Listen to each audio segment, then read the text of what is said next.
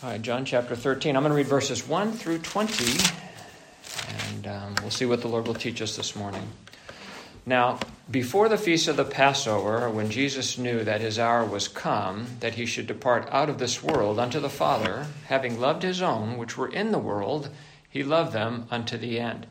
And supper being ended, the devil having now put into the heart of Judas Iscariot, Simon's son, to betray him, Jesus, knowing that the Father had given all things into his hands, and that he was come from God and went to God, he riseth from supper, and laid aside his garments, and took a towel, and girded himself. After that he poured water into a basin, and began to wash the disciples' feet, and to wipe them with the towel wherewith he was girded. Then cometh he to Simon Peter. And Peter saith unto him, Lord, dost thou wash my feet? Jesus answered and said unto him, What I do thou knowest not now, but thou shalt know hereafter. Peter saith unto him, Thou shalt never wash my feet. Jesus answered him, If I wash thee not, thou hast no part with me.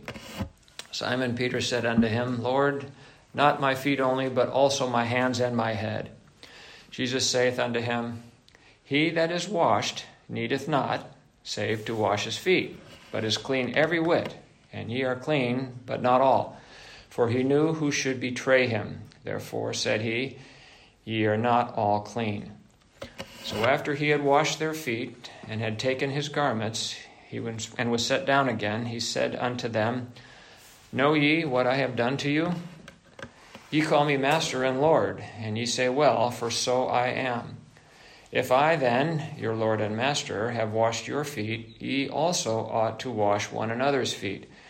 For I have given you an example, that ye should do as I have done to you. Verily, verily, I say unto you, the servant is not greater than his Lord, neither he that is sent greater than he that sent him. If ye know these things, happy are ye if ye do them.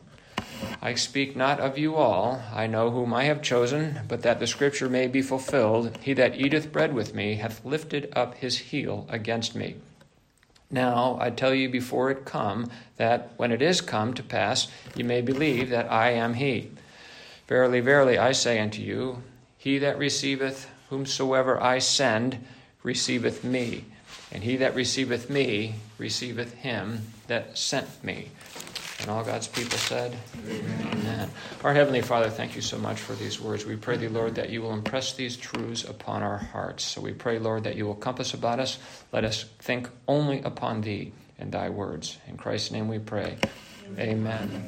Our deacon read this morning from the book of Exodus. He read a couple of places there, Exodus 29, 1 through 7, and Exodus 30, 17 through 21, because I want us to appreciate kind of a big picture here, what's taking place with respect to what the Lord is doing, and how we as priests in Christ, as the Scripture teaches us, how this parallels what took place in the Old Testament here. So we saw that Aaron, the high priest, when he was consecrating those that would perform the service in the temple, the first thing he did was he washed them, and that was to take place only once.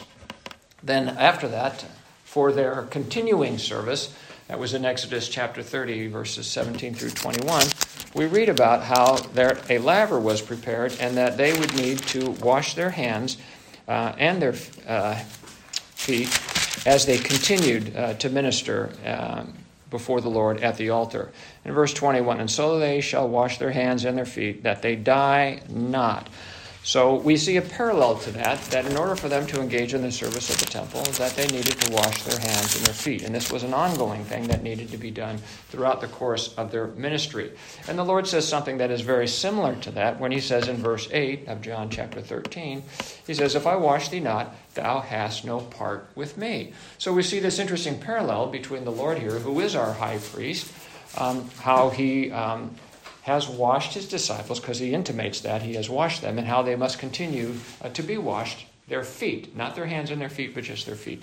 So we should appreciate that the Old Testament dispensation was a works-based dispensation, and we know that no man can, by his own works, merit favor before God. And so into the New Testament, we're speaking of grace. The hands are not washed, but the feet are washed. And the washing of the feet represent our walk in this world and how we are soiled and defiled by this world. Scripture says that, evil communications corrupt good manners. And so we have to keep that in view as we come before the Lord, that we want to make sure that our feet are washed, that the effects of this world are removed from us. So as I go through this in detail here, we need to appreciate that there are two different words used for washed here. In verse 10, he says, he that is washed, that's past tense, that means to have the entire body bathed. And that was we saw the parallel to that in Exodus 29, where the priest is washed, he that will perform service. But what he's speaking about up in verse 8, where he says that thou shalt never wash my feet, that means to only clean a portion of the body, a part of the body. And it's always used that way in Scripture. One washing is the entire body, and the other washing is just, let's say, your hands or your feet. In this case, he's talking about his head as well. And the Lord says, no, I have to wash you, otherwise you have no part in me. So if we're not continuously cleansed in this context here, just like the high priest or the priest that would go in to minister in the temple not washing at the laver would die, he said, lest ye die not, we have no part with the Lord. We have no fellowship. This is the context here in John 13, is we have no fellowship with him. We have to have our feet washed. And we'll talk about that as we move in here. So keep the big picture here in terms of what we see in the Old Testament. Of course, we find in the New Testament as well. And so we see the Lord here has washed them, but not all of them are washed. And this must be continuously washing your feet. And we're also going to see here about how the Lord here steps out of heaven and willfully took on, I'm going to read it because I don't want to use improper language. How he took on the form of a servant, made himself of no reputation. And we're going to see him there. He's at table supping. He's at fellowship with the disciples. And then he gets up from the table. He serves them in a manner whereby he washes their feet, and then he returns to the table. So you get this big picture here, which we see in John chapter 17, where the Lord steps out of his glory, comes down to the earth, he ministers to his people, and then he returns to glory. In John chapter 17, verse 5, the Lord is praying, says, and now, O Father, glorify thou me with thine own self, with the glory which I had with thee before the world was. So the Lord was in glory, steps out of his glory, comes to save his people from their sins, and then he returns to glory. So you see that in the context of the Lord's fellowshipping with the disciples, and then he gets up from the table, washes them, and then he returns to the table. So just a couple of big picture things here. It's always important to keep things in their spiritual context, so we appreciate that the salvation and the service of man is ever in view here, and the work that Christ hath done, that we would enjoy for eternal fellowship with him. So in the first verse here, it speaks about how the Lord, when he knows his time has come, he's getting ready to depart out of this world. He knows everything that's going to happen to him, and he has known that from before the foundation of the world, because he is the Lamb slain from the foundation of the world. So, and he's going to ask that his disciples appreciate that as things bear itself out here. When he speaks about them, he says, I'm telling you before it come to pass. This is verse 19. When it is come to pass, ye may believe that I am. Meaning, I'm telling you that I'm going to be betrayed. I've told you that many times. I'm telling you again, I'm going to be betrayed. I'm even going to show you who's going to be the individual who's going to do it. It was prophesied in the psalm that would take place. But that I'm going to go back to glory. And so sometimes people would criticize the Christian faith and say, well, how can the eternal one, how can he who is the Messiah, how could he be killed? And they, in their minds, they think it's undermining Scripture. They think it's undermining whom Christ is, but it's actual proof of who he is. He said he would come. He said he would be betrayed, and he said he would die. And he's telling his disciples the very fact that thing happens affirms that I am exactly whom I say I am, and that I am exactly whom this Scripture says I would be. He's fulfilled all of the Scriptures, which includes his death, burial, and resurrection. So he's setting that before them, because he knows their hearts are going to be terribly troubled when all of this starts to come to fruition. When he's taken in the garden, he allows himself to be bound, and then he's taken to the cross. That is proof that he is, in fact, the anointed one, the Messiah. So he says here in verse 1, here speaking of these things, and having loved his own which were in the world, he loved them unto the end. And what that means here, he loving them to the end, means he loved them up to the goal. In the context here, the goal is the cross. He continually loved his disciples. Indeed, they were loved from before the foundation of the world, and we know that his love is eternal. But in the context here, he's going to love them right up until he commends his Spirit into the Father. And we see that certainly when he's on the cross. When he's on the cross, what does he do? He ministers to the people that are around him. He ministers to his mother. He ministers to the one of the thieves on the cross around him. And so continuously demonstrating love right up until he breathed and commended his Spirit unto the Father. And so we see that supper being ended, meaning he's going to step up from it here, and he's going to gird himself with this towel and wash his disciples' feet. He knows, of course, that the devil is going to put in the heart of Judas Iscariot to betray him. In verse 3 it says, Jesus, knowing that the Father had given all things into his hands, and that he was come from God and went to God. He is God. Keep that over in mind. He is God. Knowing all of these things, he does what he does in verse 4 here. Jesus, knowing that he's God, that he's from God, and that he's going back to God, he does this. He rises from supper and laid aside his garments and took a towel, and he girded himself, very much like you would expect a servant or a slave to do. Now keep in mind that we're not dealing with somebody who's prominent in the eyes of other people, in the context that this is not like a local political figure. We're speaking about he in whom dwelled all the fullness of the Godhead bodily. Christ is God. And our deacon read this morning about the Lord crying out and saying that if you've seen me, you have seen the Father. Jesus is God, and this is God condescending down to serve his chosen people. So after that, he had poured water into a basin. He began to wash his disciples' feet and to wipe them with a towel wherewith he was girded. We can appreciate the nature of man from Romans chapter 3, where it speaks of our feet are swift to shed blood. And that, of course, is to be contrasted with the Lord's feet. Back in John chapter 12, verse 3, we saw that Jesus' feet were anointed, and that anointing filled the house. The odor of it filled the house. Jesus' feet are beautiful. And again, in Romans chapter 10 and verse 15, it speaks about how beautiful are the feet of them that preach the gospel of peace. And indeed, we had seen in Luke chapter 4 last week and other times about how Jesus was anointed to preach the gospel. And indeed, how beautiful are his feet. And indeed, when we go forth to preach the gospel, our feet are beautiful as well, too.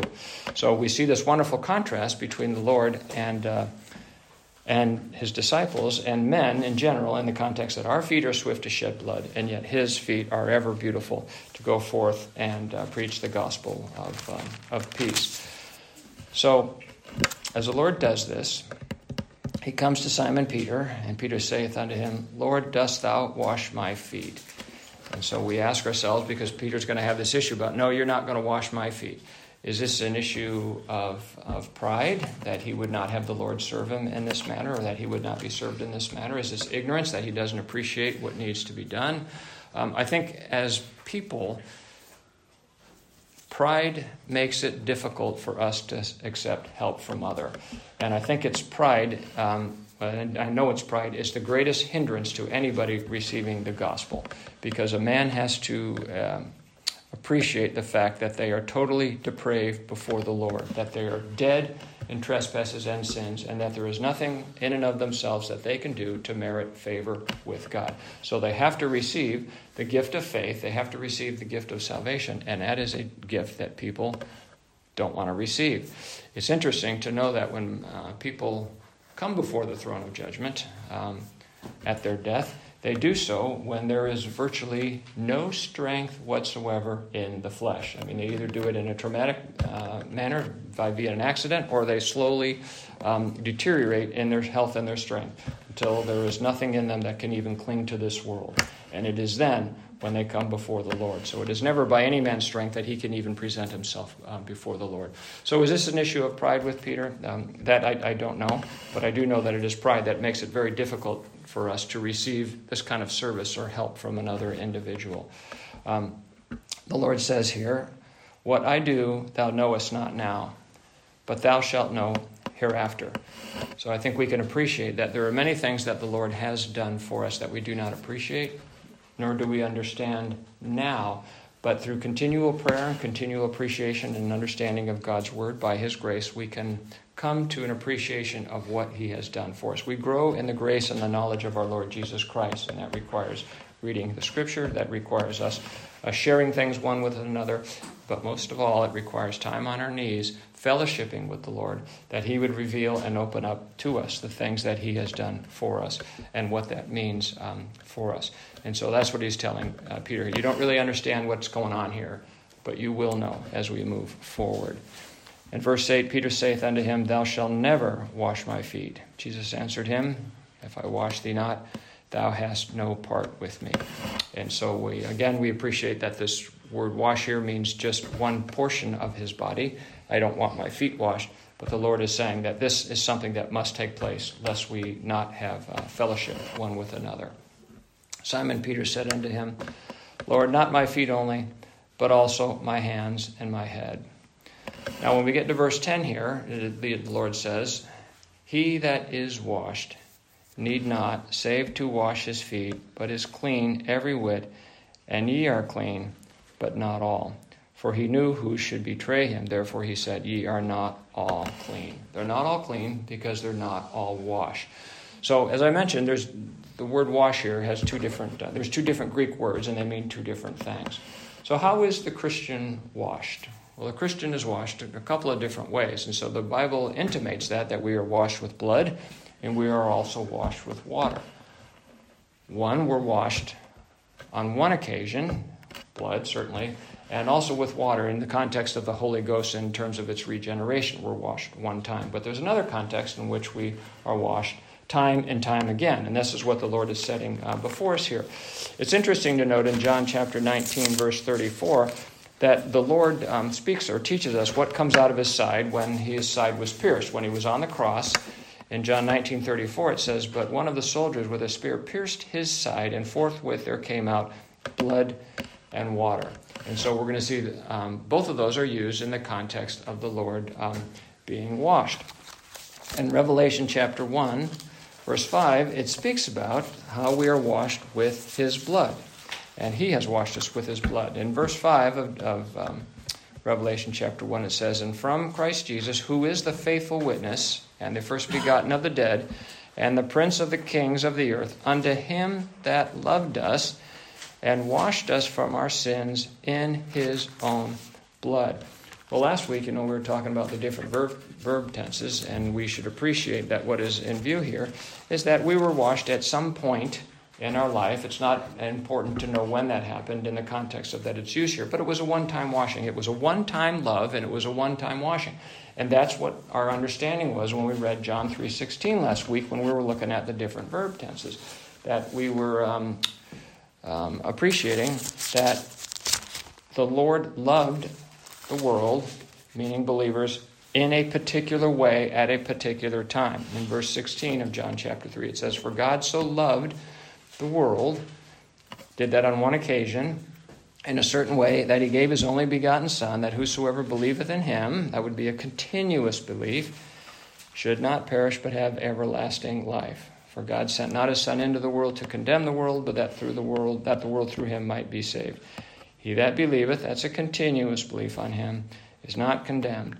But he that believeth not continuously is condemned already, because he hath not believed in the name of the only begotten Son of God." So just like we understand the word "loved" there, that it was a peculiar way, a particular way at one time, we see the same thing here in Revelation chapter 1, verse 5, so that we should appreciate that the Lord is not speaking of a continuous love for this world. "If any man love the world, the love of the Father is not in him." It's to be understood that this is the way that he manifested his love when his Son went to the cross, which he did on one occasion. and not another. So that's one way in which we are washed. And we are washed at one time. We are washed with his blood. We see in 1 Corinthians chapter 6 use of the term water, and this has to do with regeneration, and in that context it would be the Holy Ghost. In 1 Corinthians chapter 6, verses 9 through 11, we read, "Know ye not that the unrighteous shall not inherit the kingdom of God? Be ye not deceived, neither fornicators, nor idolaters, nor adulterers, nor effeminate, nor abusers of themselves with mankind, nor thieves, nor covetous, nor drunkards, nor revilers, nor extortioners shall inherit the kingdom of God." There is a list of sins there for which people are forgiven. "And such were," past tense, "some of you, but ye are washed, ye are sanctified, but ye are justified in the name of the Lord Jesus and by the Spirit of our God." So we see here in this section here the words justification and sanctification. And so we should appreciate this. One washing with the blood is with respect to justification, and this washing that we might receive again and again would be in terms of sanctification, in terms of us having continuous fellowship with the Lord, that we may serve him. We also see this in Titus chapter 3, verses 1 through 6. In Titus chapter 3, verses 1 through 6, this again is a one-time washing. "Put them in mind to be subject to principalities and powers, to obey magistrates, to be ready to every good work, to speak evil of no man, to be no brawlers, but gentle, showing all meekness unto all men. For we ourselves also were," this is how we used to be, just like the Corinthians, we used to be this way, "we also were sometimes foolish, disobedient, deceived, serving diverse lusts and pleasures, living in malice and envy, hateful and hating one another.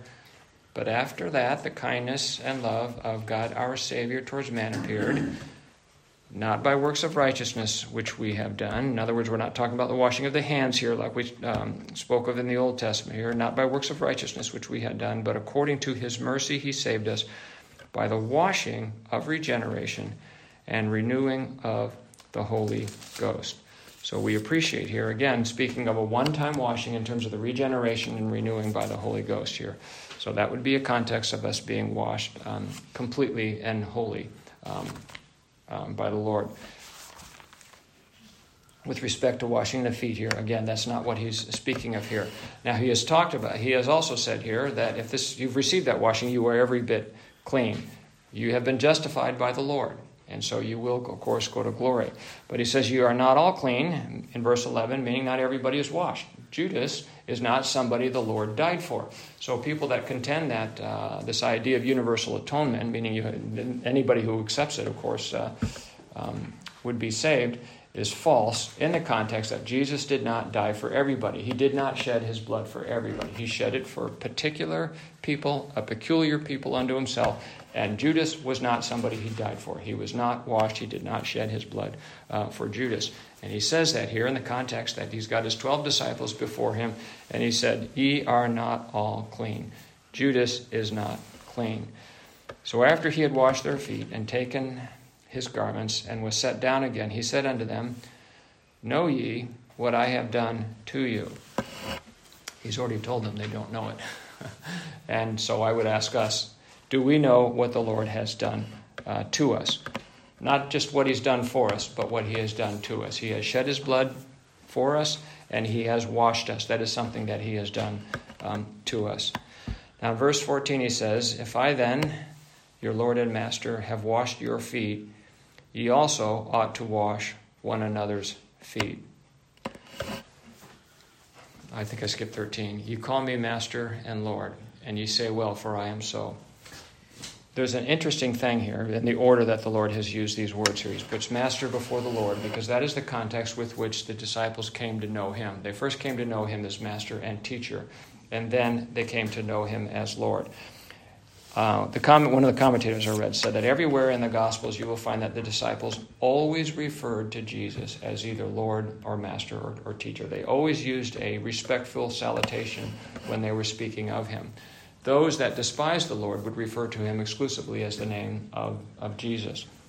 And so we can appreciate that just like people today struggle with respecting those in certain offices, so did the people then have those same struggles. Nothing has changed with respect to the nature of man.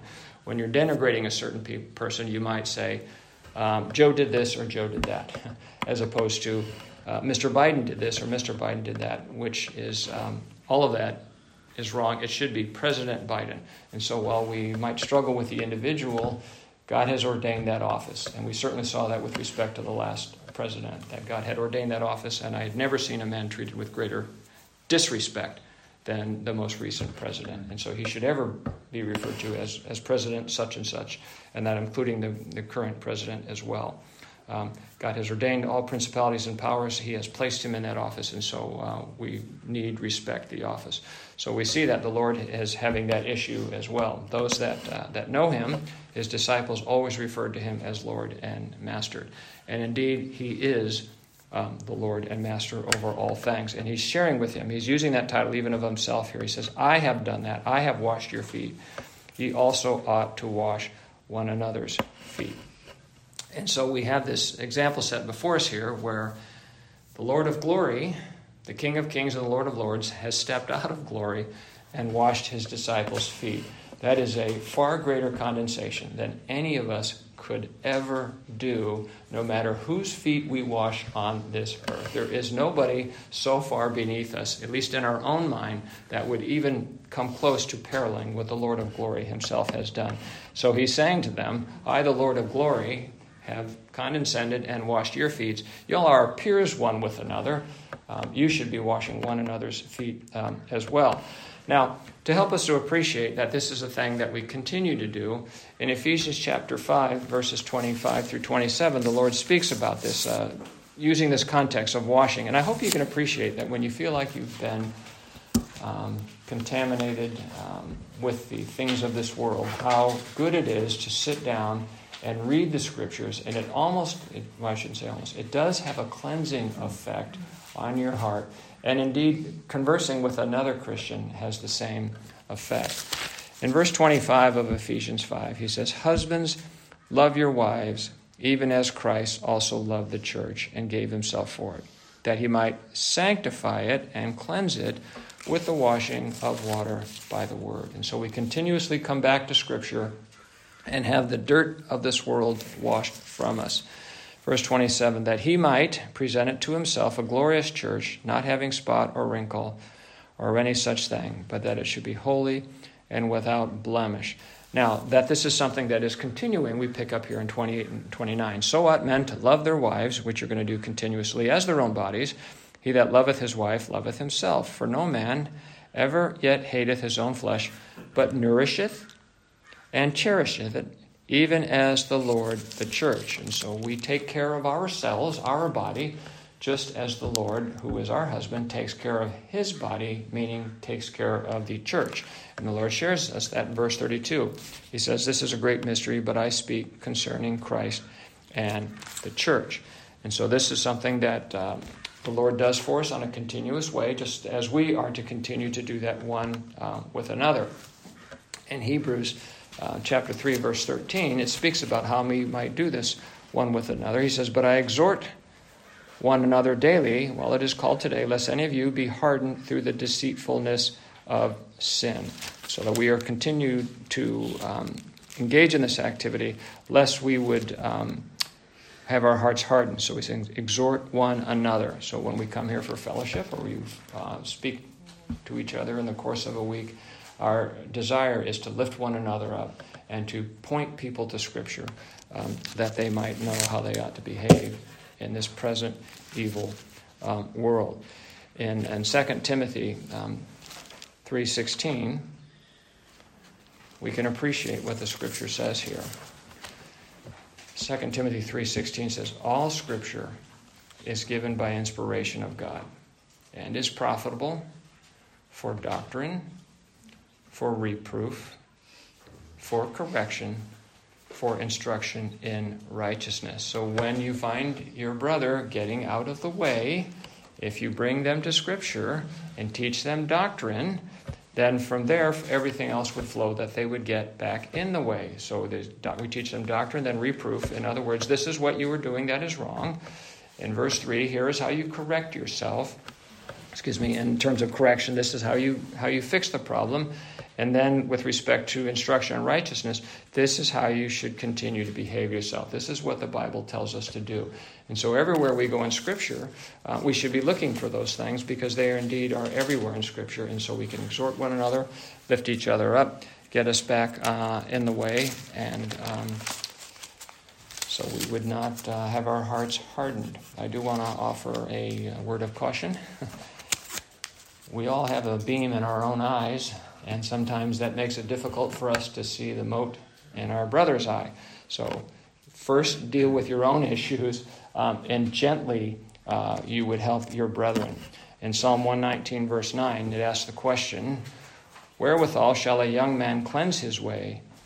By taking heed thereto, according to my word. And so, again, this speaks of cleansing our way, how we should operate in this world, and we find that out through the word of the Lord. And so when we come to help our brother and sister, how would we do it? In love and meekness. In Galatians chapter 6, Galatians chapter 6, verses 1 and 2, says, if a man be overtaken in a fault,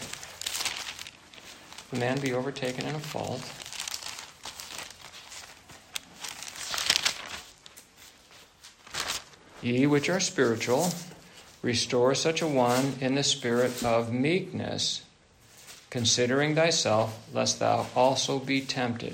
Bear one another's burdens, and so fulfill the law of Christ. So it's with the spirit of meekness.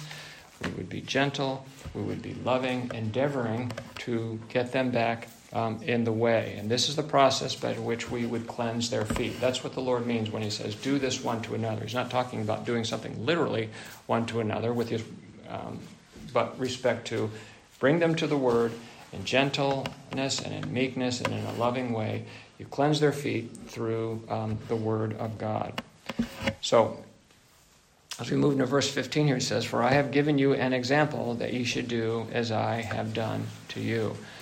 Now, when we're looking at Philippians chapter 2, that wonderful section begins in verse 5 in the context of, let this mind be in you, which was also in Christ Jesus.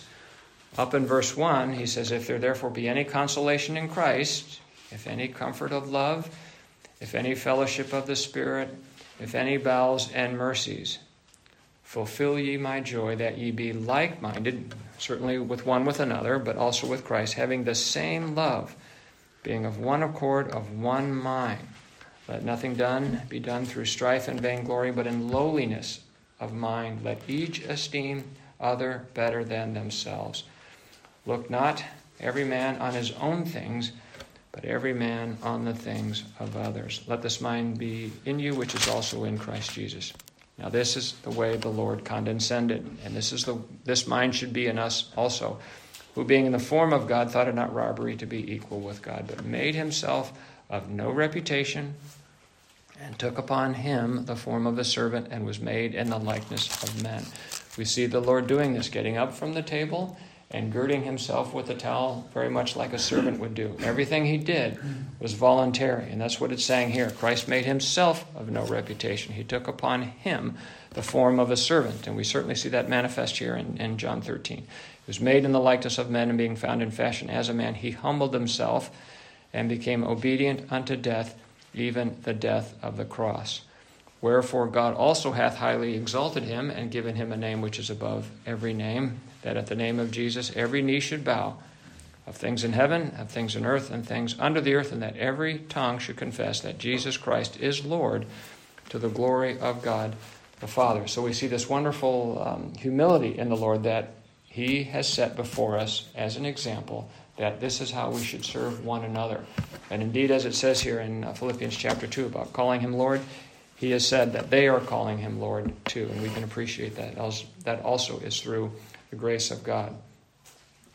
In verse 16 he says, verily, verily, I say unto you, the servant is not greater than his Lord, neither he that is sent greater than he that sent him. think we can appreciate that what the Lord is saying as though he is equal with God. He is saying, in the office and the things that I'm doing here, I am not greater than my Father who has sent me. And let everyone keep this in their own mind, because ambassadors, he's going to talk about that, ambassadors are sent, and they represent the monarchy. They represent a king. They represent another government. They should not be speaking of their own accord and have their own agenda. They are subservient to the individual who has sent them, and they are not even on equal footing with them. They are not equal to them, or they're not greater than them. And people need to keep that in mind, because sometimes when you get out there in a remote assignment, you can forget about who sent you and by what authority you are operating, and you begin to think of yourself as equal to or greater than the one sent you. And the Lord wants us to keep that in mind here, that you are not greater than the one who has sent you. If you know these things, happy are ye if you do them. Verse 17. Now, it's one thing to know what the Lord would have us to do, and another thing altogether to actually do them. There's happiness in walking in conformity to God's word and in obedience to God's word. If you've been a Christian any length of time, I think you would know experientially that when you are serving somebody else, you are truly happy inside your heart. I find joy in serving people, and I find great satisfaction and happiness in doing that, in serving others. The Lord says it is better to give than to receive. And this is certainly an example of that. It is better to give love than to receive love. It is better to give gifts than to receive them. It is far better to serve than to be served. And so the Lord is sharing with us a truth. Happy are ye if ye do them. Now in verse 18, I speak not of you all. I know whom I have chosen, but that the scripture may be fulfilled. He that eateth bread with me hath lifted up his heel against me. That language is interesting. Of course, it comes from the Psalm speaking of what Judas would do to him. You recall, it was the head of the serpent that would be bruised, and it would be the heel of the Lord that would be bruised. And so it is interesting that the Lord uses language here suggestive that Satan would endeavor to bruise Christ's head, but that's not how it shall work itself out. Christ will bruise his head, and it, of course, is a fatal blow. Verse 19, now I tell you before it is come, that when it is come to pass, ye may believe that I am. I've already shared that with us that we might appreciate that the Lord is saying that all of prophecy is going to be fulfilled. I've told you what's going to happen, and indeed it is in fact going to happen. And that will prove to you that I am in fact who I say I am and who the scripture says I am, that I am in fact God. Verse 20, verily, verily, I say unto you, he that receiveth whomsoever I send receiveth me, and he that receiveth me receiveth him that sent me.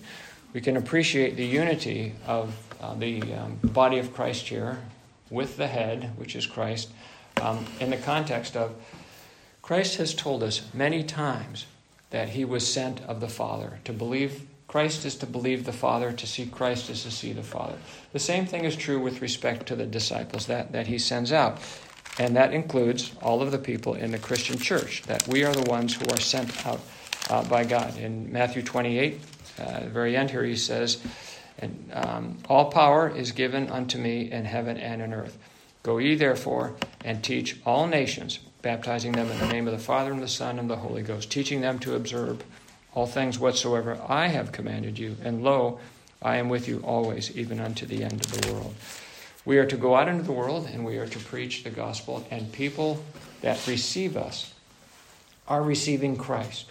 And if they receive Christ, they're receiving God the Father. And so there's this wonderful union here that we should appreciate, that receiving the gospel is to receive the truths that God has taught. Later, he's going to say something very similar. If they reject you, they've rejected me. And when they reject me, they've rejected the one that sent me. So this works both ways. But you should appreciate that in the context that we are indeed forever united with God through Jesus Christ. And we should appreciate that when we go out and speak to the world, that when people are hearing the gospel, they're not hearing us. They're hearing the Lord who has sent us. So we're going to close with that and continue with our worship. Amen.